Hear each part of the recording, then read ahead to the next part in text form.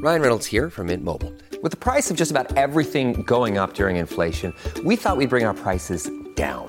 So to help us, we brought in a reverse auctioneer, which is apparently a thing. Mint Mobile Unlimited Premium Wireless. How to get 30, 30, bit to get 30, bit to get 20, 20, 20, bit to get 20, 20, bit to get 15, 15, 15, 15, just $15 a month? Sold! Give it a try at mintmobile.com/switch. $45 up front for 3 months plus taxes and fees. Promo rate for new customers for limited time. Unlimited more than 40 gigabytes per month. Slows full terms at mintmobile.com. Big stories, big guests, the big picture.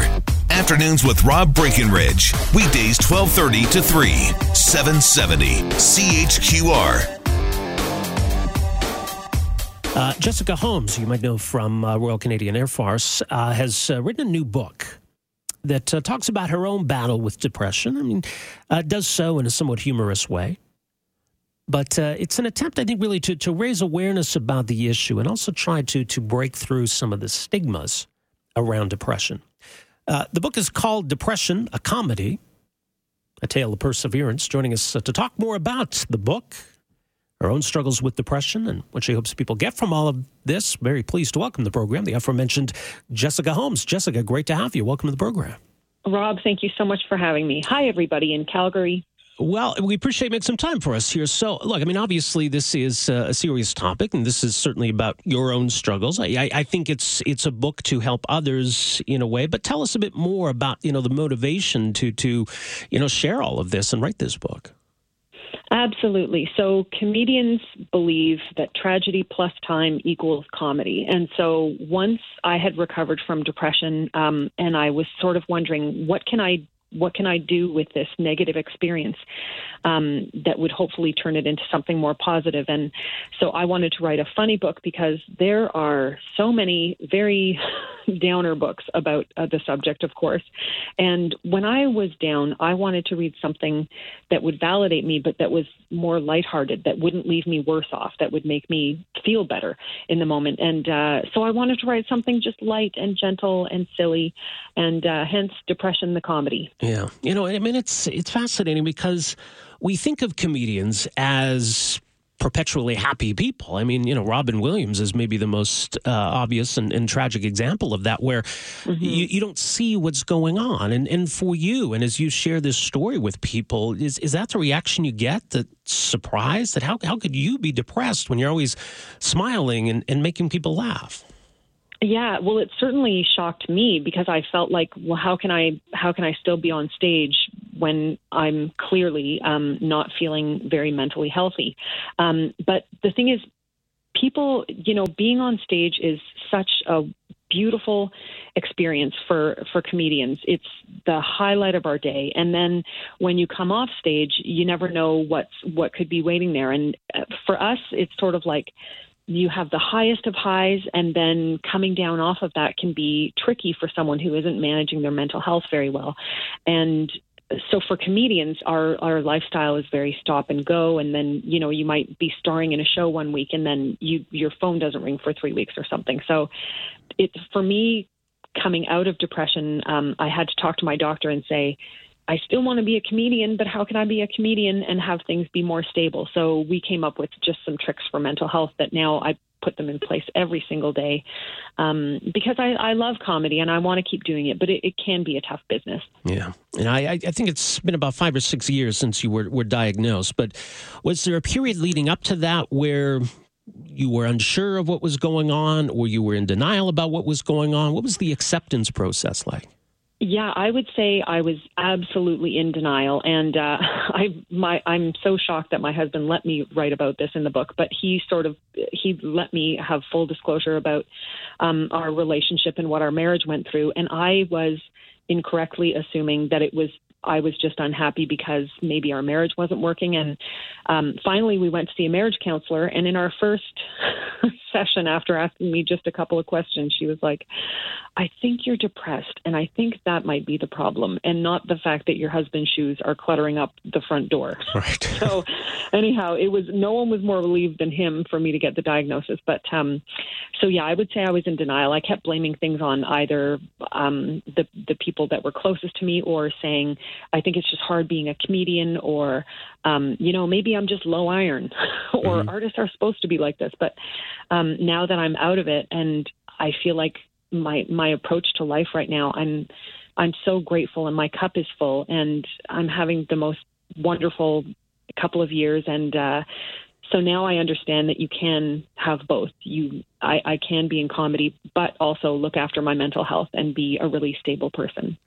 Oh, yeah. I mean, it's a lot to balance. And for a lot of people, it's a lot to balance: career, your relationship with your spouse, your relationship with your kids, in trying to keep a healthy balance. I mean, for anybody, it's a challenge. Yeah, and you know what? I kind of think when we take on so much today, and then you add social media to that, I think we're trying to be so many different things and to keep up appearances. And sometimes that pressure is too much. And in my case, I felt like I can't do all of it, and therefore I can do none of it. And I just sort of was living defensively. And, if I wasn't hired to work that day, I would just spend the day on the sofa feeling like, I'm a failure. I don't even know which path to choose. There's too many things on my plate. And so when I speak with audiences now, I say, like, look at your life and ask yourself, are you balanced? Is this the dream life that you want? And if it isn't, take a look at that. Ask yourself, what areas do I feel like I've taken on too much? And in what areas do I feel like, hey, man, I need to have a better time here? What's it like then looking for help, not just medical help, but help from family, help from friends, seeking advice from people? I mean, is this something that you were comfortable talking about? Were other people comfortable talking about it? Well, comedians are shameless, so I would say we are probably more comfortable talking about our own struggles. But I've had really great feedback from other people, but I think part of why it's easy for people to hear about my mental health stories, because I do couch it in comedy and I am lighthearted about it. So it's sort of like, if I want my kids to eat vegetables and they won't, then I have to sneak some veggies into the cake batter and then they'll eat it. So that's sort of my approach with talking about mental health. Like, I truly want talking about mental health to be as easy as talking about brushing your teeth. It's a part of all of our lives. It's something we should pay attention to. And so I try and serve it up in more of a lighthearted way that people can feel comfortable, because it can be a scary subject if you talk about just the gravity of the situation. But for me, enough time has passed that I can look back on it and say, here's what I've learned, and here's a really funny way of me explaining what I learned from all of it. Right. So it's important to find the humor in this. Yeah, and you know what? In the moment, I wouldn't tell anyone, hey, you should just laugh it off, or you should just have a better attitude. Never. The only thing I say to people who are suffering with mental health issues is, I'm so sorry. I'm sure that must be the hardest thing. And that's all people suffering would like to hear. It's the same as if someone broke a leg. You wouldn't be like, well, just take your leg and do this. Look, I can do it with mine. So you'd say more like, hey, dude, I'm so sorry. That's awful. And then once the person has healed a bit, then you know, it's up to them to be the first one to sort of joke about it. So that's the approach I took. I feel like I was ready to look back at this subject with a comedic lens, and hopefully that'll help other people to just feel a bit validated. I'm not expecting anyone to start laughing at their own pain. It's more sort of like, look, I will be the first one to go out on a limb and sort of overshare and say, here's what I learned along the way, and here are some of the ridiculously embarrassing things that happened to me along this path, and hopefully you can find a bit of validation in that. Well, you know, it's interesting. When you break your leg, I mean, at some point the doctor can look at the x-ray and say, you know, your leg is healed. Or even, you know, we did the scan and the cancer's gone. How does it work with depression? Is it ever really gone? Well, yeah. So when you have suffered from depression more than once, even when you're well, you're considered in remission. You're not considered fully cured, quote unquote. And so for me, the Mayo Clinic defines depression as having at least 5 different symptoms most of the time for more than a couple of days at a time. And there's symptoms like feeling irritable, not feeling excited about things that used to make you feel excited. So people can just go on a website and find that at Mayo Clinic. But so for me, I read that chart every couple of weeks and just make sure that I am not having any of those issues. more than the average person would have those issues. And so doctors now know more about it, but it's still a bit of a gray area. It's still something that is, you're right, it's not the same as looking at an x-ray and saying, aha, your bone is cured or your bone is healed. But I live in a way every single day that gives me the best chance for having great mental health for the rest of my life. So, for example, my biggest issue when I was depressed was I found it really hard to get off the sofa. I just couldn't get motivated. And then I'd feel down about myself for not getting off the sofa. So it was this weird wheel that kept turning. And my psychiatrist gave me a prescription for a dog, pretty much. She said, you might not get off the sofa for you, but you will get off for a dog that needs to be walked. And so we rescued a mutt, and lo and behold, the first couple of days, I just went around the block a time or two, and then I realized, she's young, she needs a run. I started running a little, and now most days, knock on wood, I do a 5K with her. And so things like that are amazing for your mental health, but sometimes it's simpler things. Sometimes it's just reminding yourself to turn off your social media, because it has been shown to be pretty damaging for people's self-esteem. So, checking it 5 times an hour for the whole day is, of course, going to keep you from living your actual life and being in the moment. So mindfulness is another thing where you try and pay attention to what you're doing right now, and you're not thinking about the past or worrying about the future. So things like that I wrote about in the book that help me just feel like, wow, I'm so present in my life now. Yeah. Well, that's the thing, right? You can, the progress is visible. You can look at where you're at now versus where you were at your lowest point. And I mean, it's pretty dramatic. Mm-hmm. Yeah. And for some people, it won't be that dramatic. For some people, they might say, oh, I'm in a funk, and it just won't go away. And it won't look like being stuck on the sofa. It'll look like they're going to work every day, but feeling incredible pressure and, being really irritable.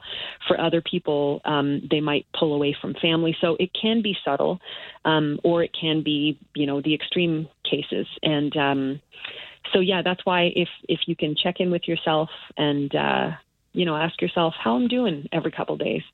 It's just good to be aware of it before you get to the awful point that I was in, for example. Yeah.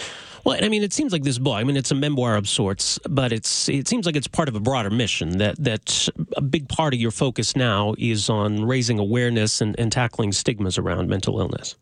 Yeah, and for me, the stigma is a big thing, because people just give terrible advice around mental health. And I do speak up about mental health a lot. And sometimes people will come and say, well, did you know if you just cut out gluten, like that can cure depression? Or did you know if you could just be more grateful? Like, don't you know how good you have it? But the trouble with depression, my psychiatrist explained this to me. She actually drew me a chart, is that it's almost like a depressed mind has a sieve in it where only the negative thoughts come through and all of the positive thoughts get stuck somewhere else. So even though at my darkest moment, on paper, my life looked amazing, and right. I think anyone might have traded places with me.